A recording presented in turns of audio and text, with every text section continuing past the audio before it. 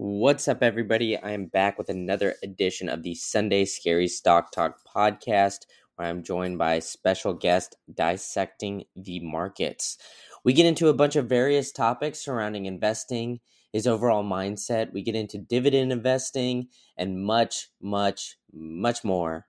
But as always, ladies and gents, this is not financial advice. Please, please, please do not take it as financial advice. Both myself and Dissecting the Markets are strictly stating our opinions, telling you our strategies with no intent of it being financial advice. And it is strictly our opinion and the opinion of ourselves alone, not of our businesses, companies, etc., etc. So, not financial advice, not financial advice, not financial advice. Now let's get into the episode. Whoosh.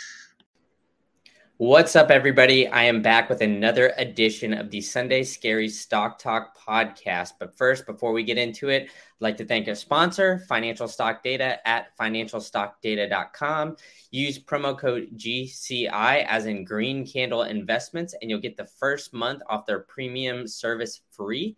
You could add stocks to your watch list, put them on your radar, and if something enticing about that stock comes on up, it'll send you a notification, and then you can decide whether or not, if your thesis has changed, maybe you want to sell or maybe you want to purchase a stock. And they've been great friends to me over here at Green Candle. They've been around for a while. I use their platform for every single one of my stock breakdowns. So be sure to check them out. That's financialstockdata.com, financialstockdata.com with promo code GCI for their first month free. And now for the interview, I have a very special guest at Dissecting the Markets. We've connected on both Twitter and Instagram. Twitter and Common Stock, I'm sorry. And he's been, putting out some great quality content out there. So Dissecting the Markets, how are you doing today? I'm doing well, Brandon. How about you? I'm doing great. I'm a little frazzled. We're recording this on Monday, the 20th. So, for some, the markets are closed today, but it's always a great day to talk a little bit about stocks and other financial markets and things like that too. So on that note, why don't you tell me a little bit about of how you got started into investing and like how you kind of found it? Was it something, along the lines of maybe your parents or something like that? Or did you study it in school? Or did you just kind of have the itch to learn a little bit about growing your wealth? So I got into investing in this unexpected way, I guess. So my parents, they were not investors. At school, we never even learned about investing. Pretty much, I just stumbled upon it through luck.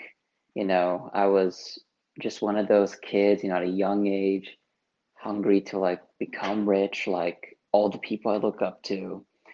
And I remember at one point, one of my mentors, he is actually a retiree, and he built his wealth through investing. And he told me this. He said that you have a limited amount of hours in a day. You can just choose any career you want, from doctor, engineer, whatever. And it's sure, you get a high salary, but will that truly make you rich? Or do you have to keep dishing out hours just to try and become Bill Gates and do a career? It's going to be impossible if you can keep dishing out hours for an employer trying to become rich. So he said, why don't you just invest your money? Buy stocks, buy commodities, anything that makes you wealth while you sleep. And I was like, this stuff exists? And then he's like, yeah, the stock market's been a place where you invest. And I was like, I thought it's the only place where you trade, not invest. But he blew my mind and said that's where the 401ks are and so on. And that's pretty much how I stumbled upon the idea that the stock market is the place to invest. Yeah, so it sounds like you kind of had a mentor or somebody along those lines, or in that same breath, to kind of help you push that way. So I guess like how did you find that mentor? Was it maybe somebody? I know you said your family or your parents weren't necessarily investors, but yeah, like how did you kind of put yourself in that position to find somebody that would like kind of I guess guide you that way? Did you just like kind of start putting out investing related content, or did you just find maybe some social influencers or something along those lines? Like how did you stumble across this? So I found him just from playing squash. Are you familiar with the sport? No, I'm not really. So squash is like it's kind of like racquetball. So the ball is smaller, it's less bouncy, the racket's longer, but the surface area of the net is shorter. And a lot of rich people they play squash. Well, I didn't come from a rich family, I come from middle class, but just playing squash alone just allows me to meet those type of people. People that are, well settled, people that come from like top universities and stuff. They call it a rich person sport, but I'm middle class, but that's how I found him.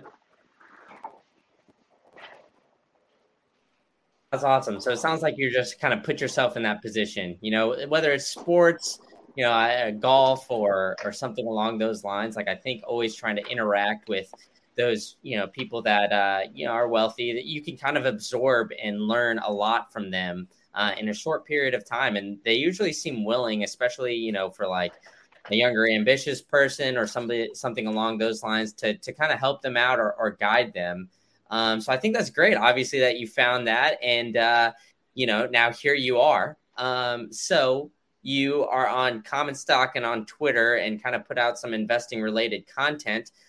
Did Mm-hmm. just learning from this mentor kind of sway you to start to do that? Just be like, hey, he taught me, so the least I could do is maybe try to teach some other people by putting out some investing related content. So my venture into social media actually didn't come from that. Um, I was most so as I was like doing more research about like how to become wealthy and stuff. So there's this one Twitter creator named David Perel, and he said, back in the day, you build a product, then you build the audience. But now it's like you have to build the audience first, and then that's when you build a product and sell it and so on. So when I was like venturing to social media, I was like, I want to like try and make money off of it because as like a student with like not that much capital, I guess it is the ideal business, affiliate marketing and so on. So I didn't know what to talk about at the time, but I was so interested in investing, and I found this great group of people, a variety of people in like the Twitter investing world, and that's where like I was inspired to make content about investing. I was like, this is something I can do. I can't do like beauty products or food or whatever, but investing is like I have some knowledge and I'm willing to learn, and at the same time it's like something I love talking about. So that's why I make investing content today. That's awesome, and obviously, we've connected a little bit through there, and now here we are having this conversation, and so I guess like putting out the content, like how has that helped you, or has it helped you become like a better investor? Maybe the sharing of ideas or other things like that. Has it kind of changed your approach or anything like that? So I noticed that a lot of the content that seems to generate the most buzz would be like contrarian content. So like for example, Tesla, it's like a hot stock, and I guess these days the what do you call it? The divisiveness between bulls and bears has cooled down, but back in the day it was like hot, and the bull like arguments, it's like those tweets or articles, they seem to generate like less views, less talk, but then the bearish articles seem to like gain a lot more talk. And at the time, like Tesla was just roaring. So I was just like, maybe if I focus more on like contrarian ideas, maybe that's what would help me like grow my account. And then with that, I was forced to think contrarian. And from there, it's like I learned a lot more about the world, and at the same time, I had an easier time growing my audience. That's great. And then, okay, so then dissecting the markets, how did you come up with the name? Did it just kind of, come to you that way, or was it because of, the way you kind of analyze things and look at things a little bit more contrarian? That's a great question. Because back in the day when I was like starting out with the, talking about investments and social media, I needed a name. I didn't know what to name myself as, so I just put it as that. It was like one of those like random thoughts. But then as time went on, as I showed it to my friends, the name and stuff, like everyone's like, it's such a great name. Like, and I'm just like, so I shouldn't change it? Because this was what I intended as my rough draft name, but they said no, keep it as your final draft. It's really good. So I just stuck with it. That's awesome. Well, now here you are. Okay, so tell us a little bit about all the content you put out. So you've grown a Twitter profile. Do you like write Substacks, or do you do anything along those lines in order to kind of I guess get your ideas out a little bit on long form? I know that we both use Common Stock, and you actually have a pretty big following on Common Stock, which is great, and those ideas are a little bit more long form. But which I guess platform do you kind of like a little bit more? Obviously, it's not an ad or anything like that, but do you kind of like the idea of things getting a little bit more long form and kind of almost like blogging and writing out your full theses for various stocks and various investments? Ooh, that's a tough question. I would say, my thing with Twitter threads is that they just feel more tedious than like writing a memo on Common Stock. So I guess if I were to write long form, I'd normally just do it on Common Stock. Gotcha. Okay, cool. Well, that's a little bit, I guess, about your background and like how you got into putting out content and things like that. Now let's get into kind of the interesting times that we're in right now. And interesting is very, I guess, generous. So we're in a very, as everybody knows, inflation's kind of a buzzword and around the news and everything like that. And we've had everything from the COVID crash 2 years ago to now, the large spike up, and then now it seems like everything is falling back down again. So how have you kind of, I guess, positioned yourself throughout this entire time? Have you like changed up a strategy or anything like that? And how are you kind of viewing overall market conditions today? So when the whole so before the COVID crash, I was like more focused on becoming just pure dividend investing. I wasn't that much interested in growth, even though like it was roaring in like 2019 and such. But when 2020 came, I started to like, so I first did nothing for like the first couple months, like from March, when the crash happened until November of that same year. And since I held a lot of growth stocks at the time because I was slowly transitioning into like dividend investing, so I was just lucky to like take huge profits around November. But as we all know, November was like tiny compared to like what happened like 2021 when like a lot of these stocks just kept roaring. So with the proceeds I had cashing out in November from growth stocks, I poured more into QYLD. That's like my favorite investment. It's the NASDAQ covered call ETF. I just poured more into it because it just had such a great yield. The investment strategy just seemed great. And the volatility of the dividend payments just wasn't much. So by the time growth stocks were really roaring, like euphoric levels, I was already like full on in dividend. Once the crash happened, around like late, like around like mid to late 2021, I was like, just at least I was just cashing the dividend checks, reinvesting my dividends. And then by 2022, when like things really got bad, I started going back into stocks, like, anything that has like a lower dividend yield, that's more growth potential. But I chose to focus more on like blue chips rather than like C or all these other, extreme growth stocks, you would say.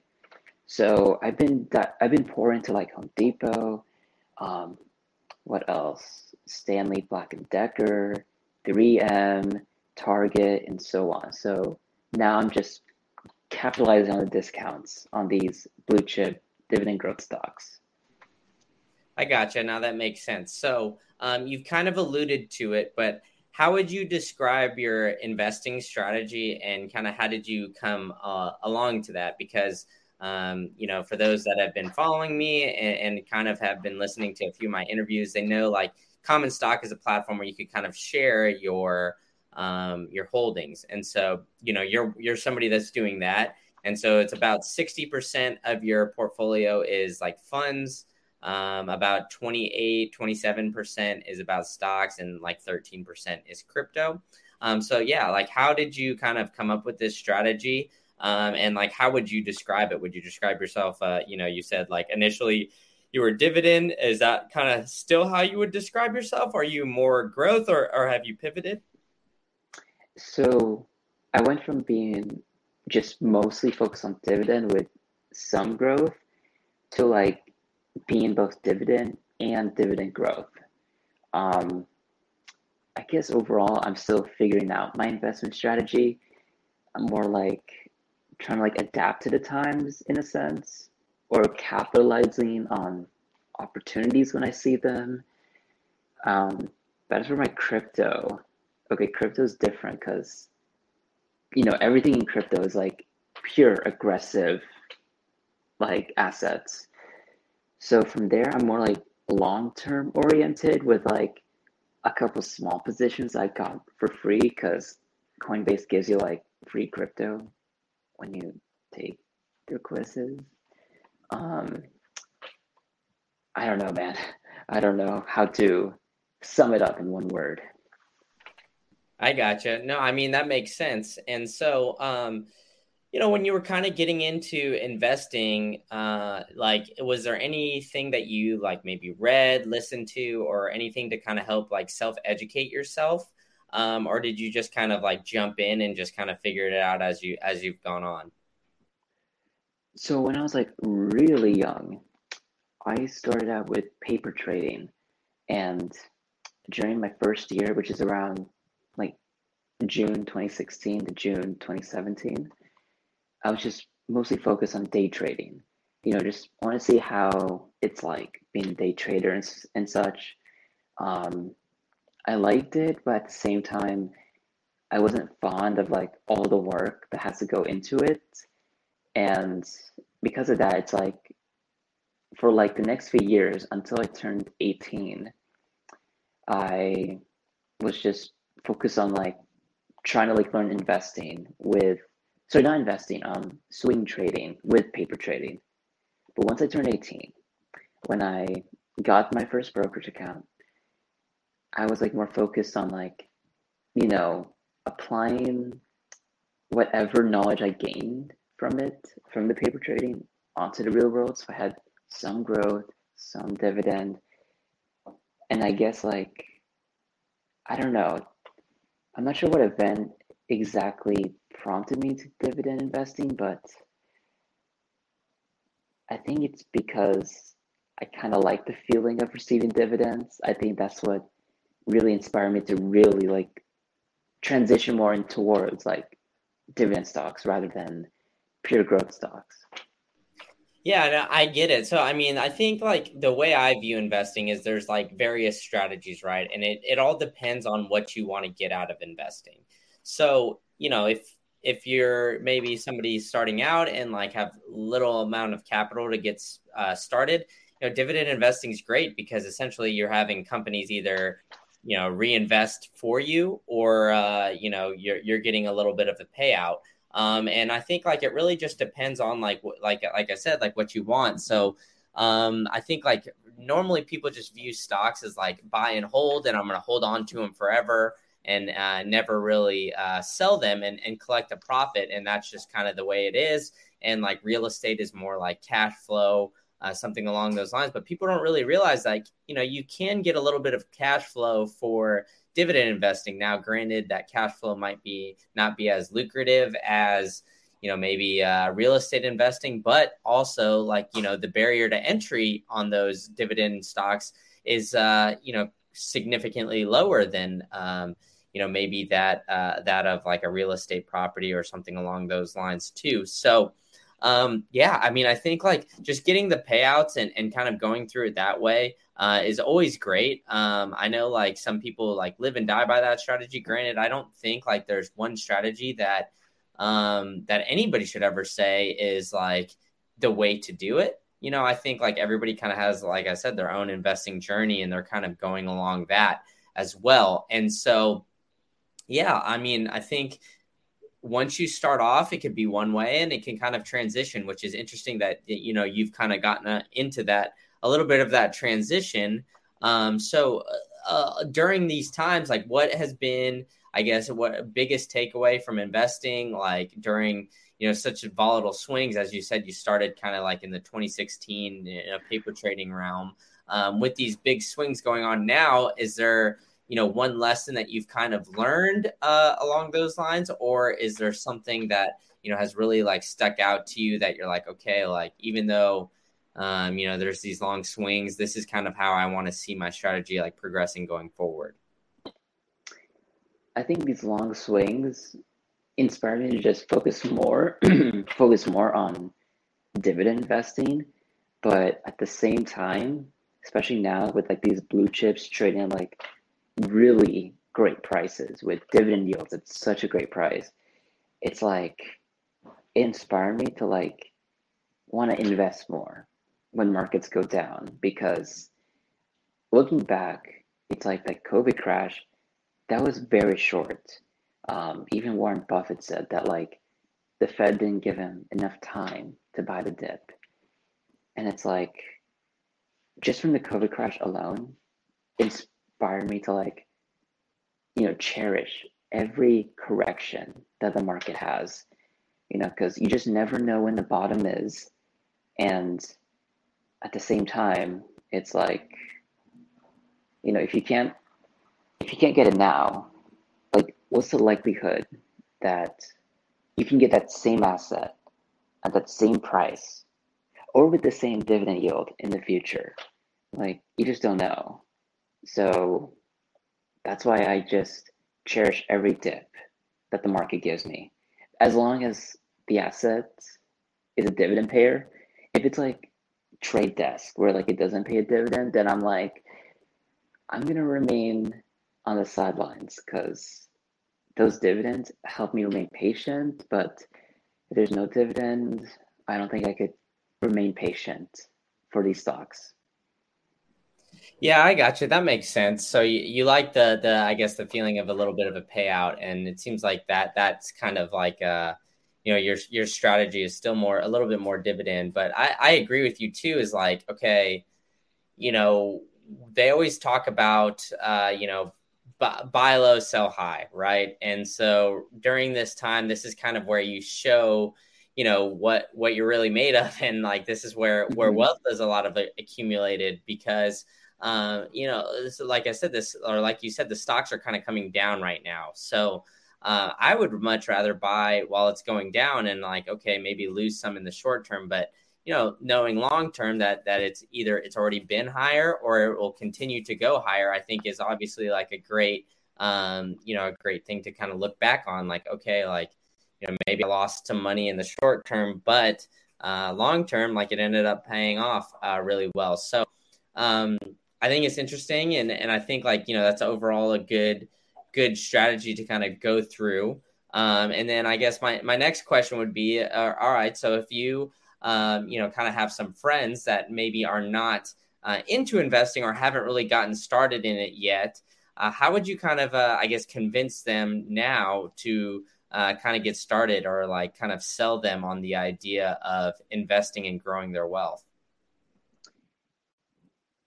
For me, I guess I would just sell them on like probably the exact same thing that sold me onto investing, which is, if you buy, a dividend paying stock, you're basically making money while you sleep. And if it's a dividend growth stock, it's like not only do you get paid while you sleep, but you get a pay raise automatically. Like you don't have to ask a boss, you just receive it. Yeah, exactly. So it's you're in more control of your wealth, just strictly because you're investing it for the long term. And then, but on the flip side, then what if what if somebody kind of comes back with you and says like, okay, well, I don't know if I really trust myself or what, and like the stock market's going down, like there's a lot of negative news around it right now. So how would you kind of, I guess, sway them into more of a positive? Because like you said, it is like good long term, and you can kind of tell them to zoom out. But initially, it might be kind of hard to sell somebody on that idea when they have that negative feeling that they can lose money initially. So with that, I would like encourage them to go look into blue chip stocks. And I'd tell them this: do you shop at Walmart every week? Do you um do you buy cleaning supplies every week? Or do you buy medicine every week? Or do you know like if people get vaccines, like back in the day, like Pfizer used to be like a big vaccine manufacturer. So I'd be like, do you see more people getting vaccines and stuff like that? So overall, just looking around your environment, seeing like all of these brands that you consume, all the brands that you see on your credit card, and that alone should be convincing for you to like buy shares of like Walmart or Target or Clorox or whatever. So that's how I would sell it on them. And I'd even tell them like, hey, things go up and down, but you're still buying food, you're still cleaning your house, you're still getting gas, and so on and so forth. Yeah, so that's kind of like the Warren Buffett method, which is interesting because you haven't really mentioned that you read or heard anything from him, but I think that principle kind of holds true with almost everybody, and it's kind of like the value investing principles, but although you're more dividend and growth, it seems like everybody that I've talked to kind of has some interaction or some I guess, mindset piece from Warren Buffett, where he says, buy brands that you use every day. So like I'm doing this on an Apple computer. So why not, invest in Apple, or, I like to wear my AirPods, something along those lines. Or like you said, shop at Walmart. Focus on a lot of these big chip and blue chip stocks that you use every single day. And I think like, you'll end up being all right, because like whether it's just investing in like just a general index or something along those lines, it always is kind of a safe investment. And granted, we're obviously not financial advisors, so this is not financial advice by any means. I just think that overall, like there's a lot of information and content out there that you can figure it out yourself. And I think that's like truly powerful, the spread of information now. And so I think like, both you and I are kind of examples of that you don't need to study it or do anything along those lines, but you can grow your own wealth and figure it out that way. So, yeah. So on that note, I guess what would be like the one piece of advice after, maybe like trying to help them get away from, maybe being like nervous or scared or something like that? Like they're like, okay, now I want to get invested. And I'm looking at companies that I shop at and everything like that. Would you give them any other piece of advice after getting started like that? Or would you just kind of be like, all right, just keep educating and keep figuring it out that way? So yeah, how would you, I guess, approach that for the next step after that? I would just like tell them, like as you said, like, tell them, hey, just keep educating yourself, keep learning, because I don't want them to be in this analysis paralysis stage. Like, I know they talk about this a lot in like real estate investing, but it can even apply to stock market investing where it's like people delay their execution or they delay getting started because they're just too focused on like analyzing different variables and just not getting started. So yeah, I just tell them, hey, just keep educating yourself. Don't make it complicated. Don't scare yourself. Gotcha. All right. Well, yeah, this has all been great advice and great, obviously not financial advice, but great ways to kind of get started and the ways to look at the market and everything like that. Now let's dive into some of your holdings. You kind of mentioned it, QYLD. It's a global X index fund of the NASDAQ, and it's 100 covered calls ETF. So that's a vast majority of your portfolio. So how did you kind of find this? And, why did this seem like an enticing investment for you? Okay, so where I'm looking at one of your holdings, and the vast majority of your portfolio is QYLD. You've already kind of mentioned it a little bit. It's a global X fund, the NASDAQ with 100 covered calls. So first off, like, what is for the audience, like, what is a covered calls ETF, and like, why was this an enticing investment for you? So a covered call is basically an options trading strategy where when you hold 100 shares of a stock, you write an options contract. This contract says that the holder of this option gets to buy these 100 shares of whatever company at the strike price anytime from now until expiration, and usually the option executes like automatically when the option expires.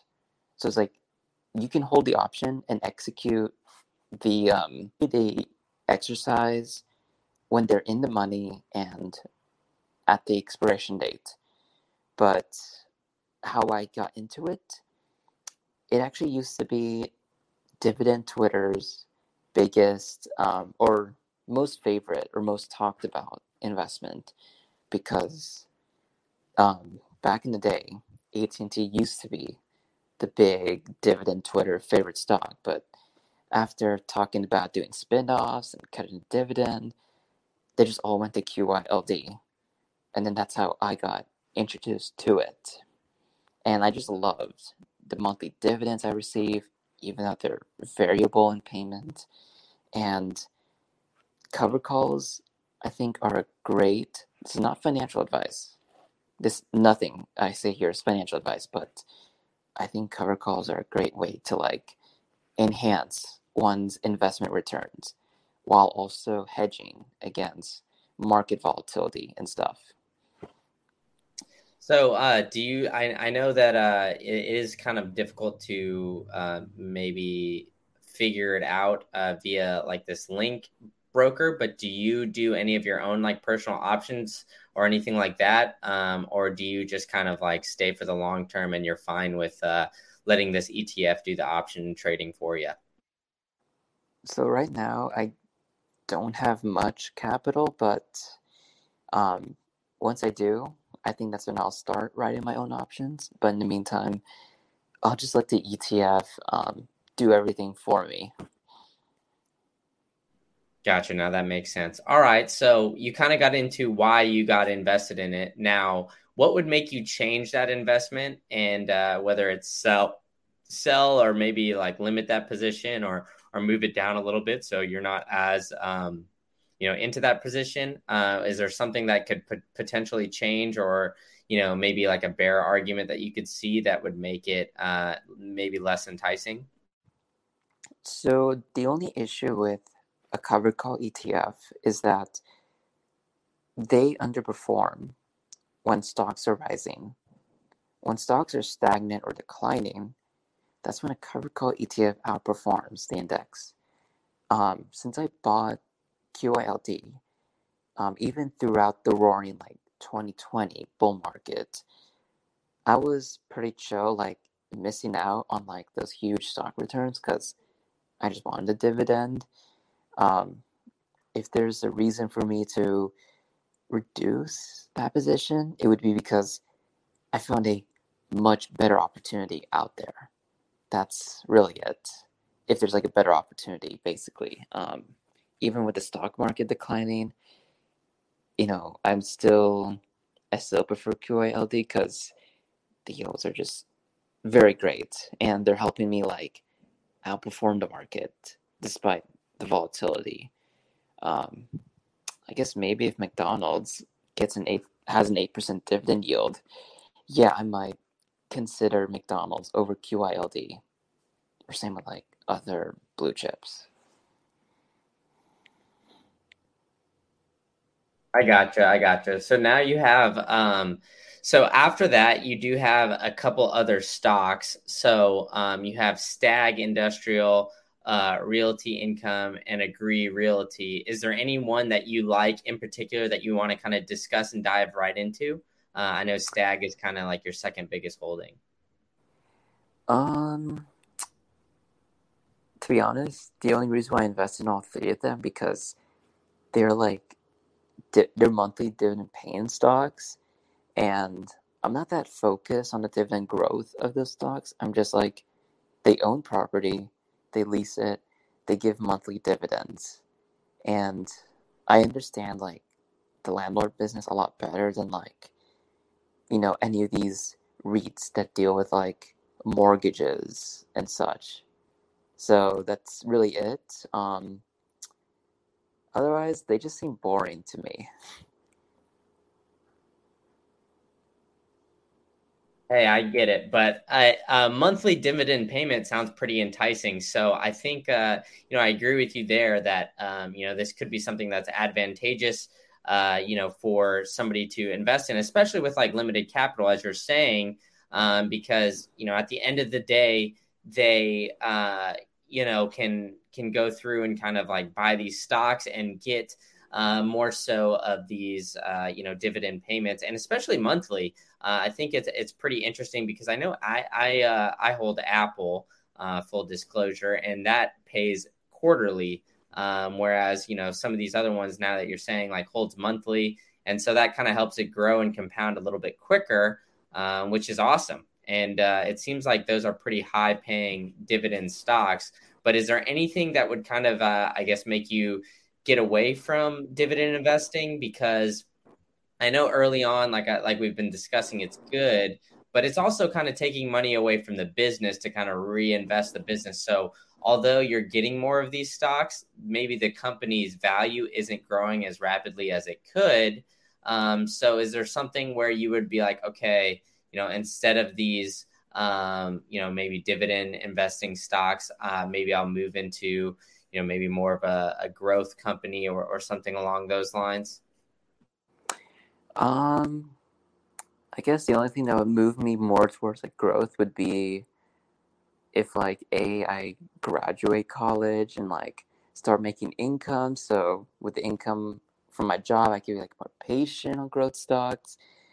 And two, if we're like in a recession and amid this big recession, we see like companies that are like, they're still growing the revenues and not many people heard of them, even though like they're getting some talk on the mass media. One stock I could think of would be Amazon or Google during the recession, because not many people know this, but during the recession, the 2008 one, Google and Amazon, they were like talked about by CNBC and like other media outlets as like they're growing their revenues despite the recession. And then at the time, like journalists were like questioning, is the internet really the future, or are people gonna like order more goods online than in store, and so on? And like, if I was like a working professional during that time, and I see a news and they're like, Amazon's growing in recession, Google's growing in recession, that would be like, I think I'd like to invest in them because I have confidence that if they could go into recession now, they can like do really well in the future. And plus, they look like they're early on like some big trend that's going to happen later on in the world. So, yeah.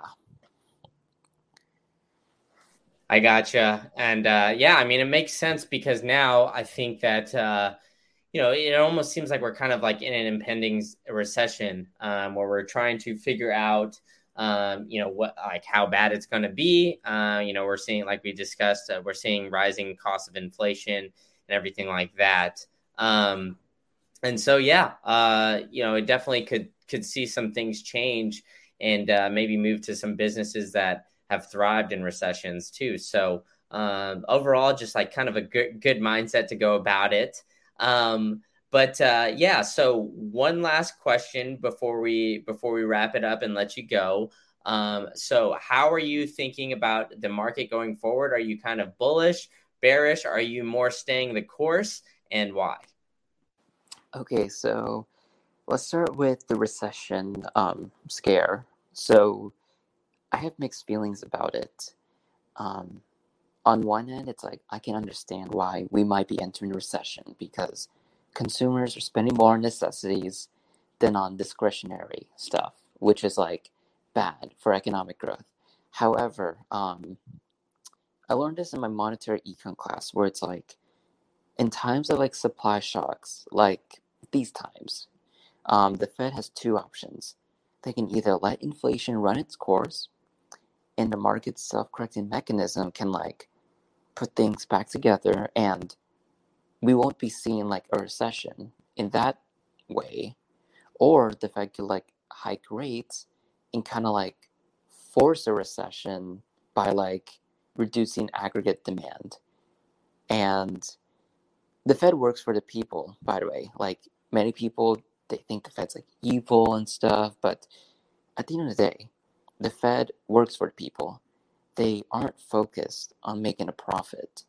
And the main thing that like affects their decisions are like employment numbers, how the regional Fed chairs or presidents feel about their region, and so on. So the Fed has been aggressive in hiking rates because it seems like that's what the people want. Because the people, they're more tired about the inflation than on like looking at the positives. Like, hey, like the economy is still robust despite the inflation. They still have jobs, and so on. Now, I'm not sure what Powell will do because, he's hiking rates on one end, but the other end, he seems like someone who would still let inflation run its course. So we'll have to see on that. As for energy, so many people still think that oil can go like a lot higher and stuff, go to like $200 a barrel. I actually think that we might see oil going down. Now, the main reason why is because of three things.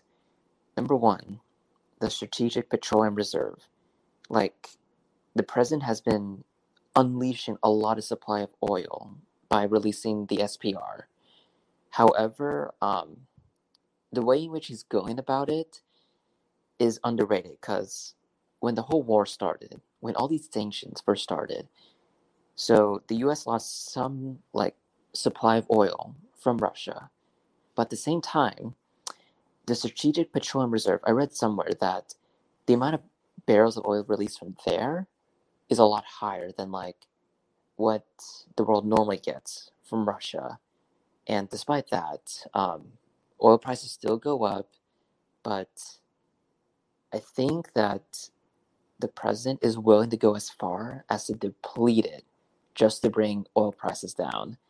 I know that the high oil prices are hindering his approval rating. I'm not on anyone's side, but people are underestimating what he can do to bring prices down. The second thing is Venezuela. So I think it was last week or a week before, that sanctions on Venezuela have been loosened as a way to like encourage more supply of oil to enter the markets. And it's small. It's going to be small in the beginning, but I have a good feeling that Venezuela is going to find ways to release more oil into the markets. They need that money, not only to pay down their debts, but to pay for their social services, their military, so on. And at the same time, the U.S. wants to improve relations with Venezuela because, in times of war, it's you gotta turn your other enemies into your friends and turn these new friends against the big enemy. And I see something similar happening with Iran. Now, the Iran nuclear deal stuff, it seems like talks are on halt, but I have a good feeling that there will be a deal coming soon. And then once oil from Iran is able to enter the international markets, I think from there it's just having two big oil producing nations re-entering the market, it will create a huge supply glut of oil. And in the process, looking at other commodities like wood, chips, so on, those prices are already coming down. I don't know if you know about this, but the supply of wood last summer was very high, but then it's dropped a lot since then. And then same with chips, except those chip prices are starting to come down recently. Same with shipping, as shipping demands declining. And yeah, so I think right now we're in the process of we're seeing more headwinds in commodities, so we might have passed the peak of commodities. Or who knows? I'm just going contrarian against the current sentiments in the market. I gotcha, and that's great. And I think it's interesting because I definitely think we're kind of on the brink of potentially an energy crisis because the reserves have kind of been depleted, kind of as you said, and that there's still extremely high gas prices and things like that in the United States. But granted, if we were to change maybe a few policies here or there, at the end of the day, the United States could be pretty self-sovereign when it comes to oil and gas. But will we go that way? I'm not really sure. The current administration seems to be very much for the ESG and kind of the green narrative. So they're trying to get away from that. But it's kind of hurting us, and it's definitely hurting us because it wasn't really made with very much foresight, I think, and it's kind of put us in a bad position. And so I hope that changes. But like I said, who knows? There's a lot of unknowns here. I think whether or not Powell raises rates really depends on how the market interacts and changes, because I have these Twitter spaces that I do on Tuesday nights, and a point's been raised a couple times, which I think is really interesting, is that, although money printing and the access to capital has been super easy, this recession isn't just caused necessarily by the massive amount of money printed. Granted, that didn't help, and that definitely, caused a lot of inflation. But at the end of the day, shutting down an economy for quite some time, doesn't necessarily help the fact when, you got supply chains and some chip shortages and other things like that too. And especially making some of these goods and services. So I'm not exactly bullish on the near term, and don't want to be doom and gloom, but I definitely think that there's ways to kind of make money in the market through there. And definitely some things that if a company can figure out, their supply chain issues, or figure out, how to deploy more chips and things like that, I think, there's definitely could be some enticing investments out there. So, on that note, do you have anything else to kind of wrap it up before we let you sign off here? Regarding the chip shortage, so I was actually reading an article last night how analysts were actually predicting a chip glut next year. It seems surprising and all, but considering how chip makers have been ramping up their production these like past few years, and with a projected recession, it's like we might go quickly from like a chip shortage to a chip glut. So that's something to keep in mind. Yeah, I mean, I think that too. Like, a lot of a lot of people have or a lot of businesses have like seen the demand spike up, and so I think another issue that we might run into is that not only just chips, but other businesses. I know we're seeing Target and some other companies like that are kind of overproducing goods and now having to put them on like clearance because there's too many. Because they anticipated, a big spike in demand when really it was just a shortage in supply. And so I think there's going to be kind of like that weird medium going on where not only are we going to have like a spike in supply, but the demand may decrease as well. So it's definitely interesting times in the market. Like I'm not really sure how it's going to play out, but I'm definitely here for along the ride and everything like that. But dissecting the markets, thank you so much for your time today. And why don't you tell everybody, what you got going on and where they can find you? So I do write on Common Stock and on Twitter. But on Common Stock, that's where you'll find like the memos that like I just come up with on the spot. For ideas that like have been burning my head, you'll find me on Vocal, which is it's kind of like Medium, but a different, business. You'll find like more of my other long form ideas there. Other than that, I guess I'm most active on Twitter. Gotcha. Yeah. So find him on Twitter and at Common Stock. And what is your handle? It's at Dissect Markets. So yeah, for Twitter, because yeah. Mm-hmm, yeah. Yeah. So be sure to check him out. He's putting out great content. And thank you so much for your time today. Thank you for having me. All right. Now that's it for the Sunday Scary Stock Talk podcast. Thanks for listening.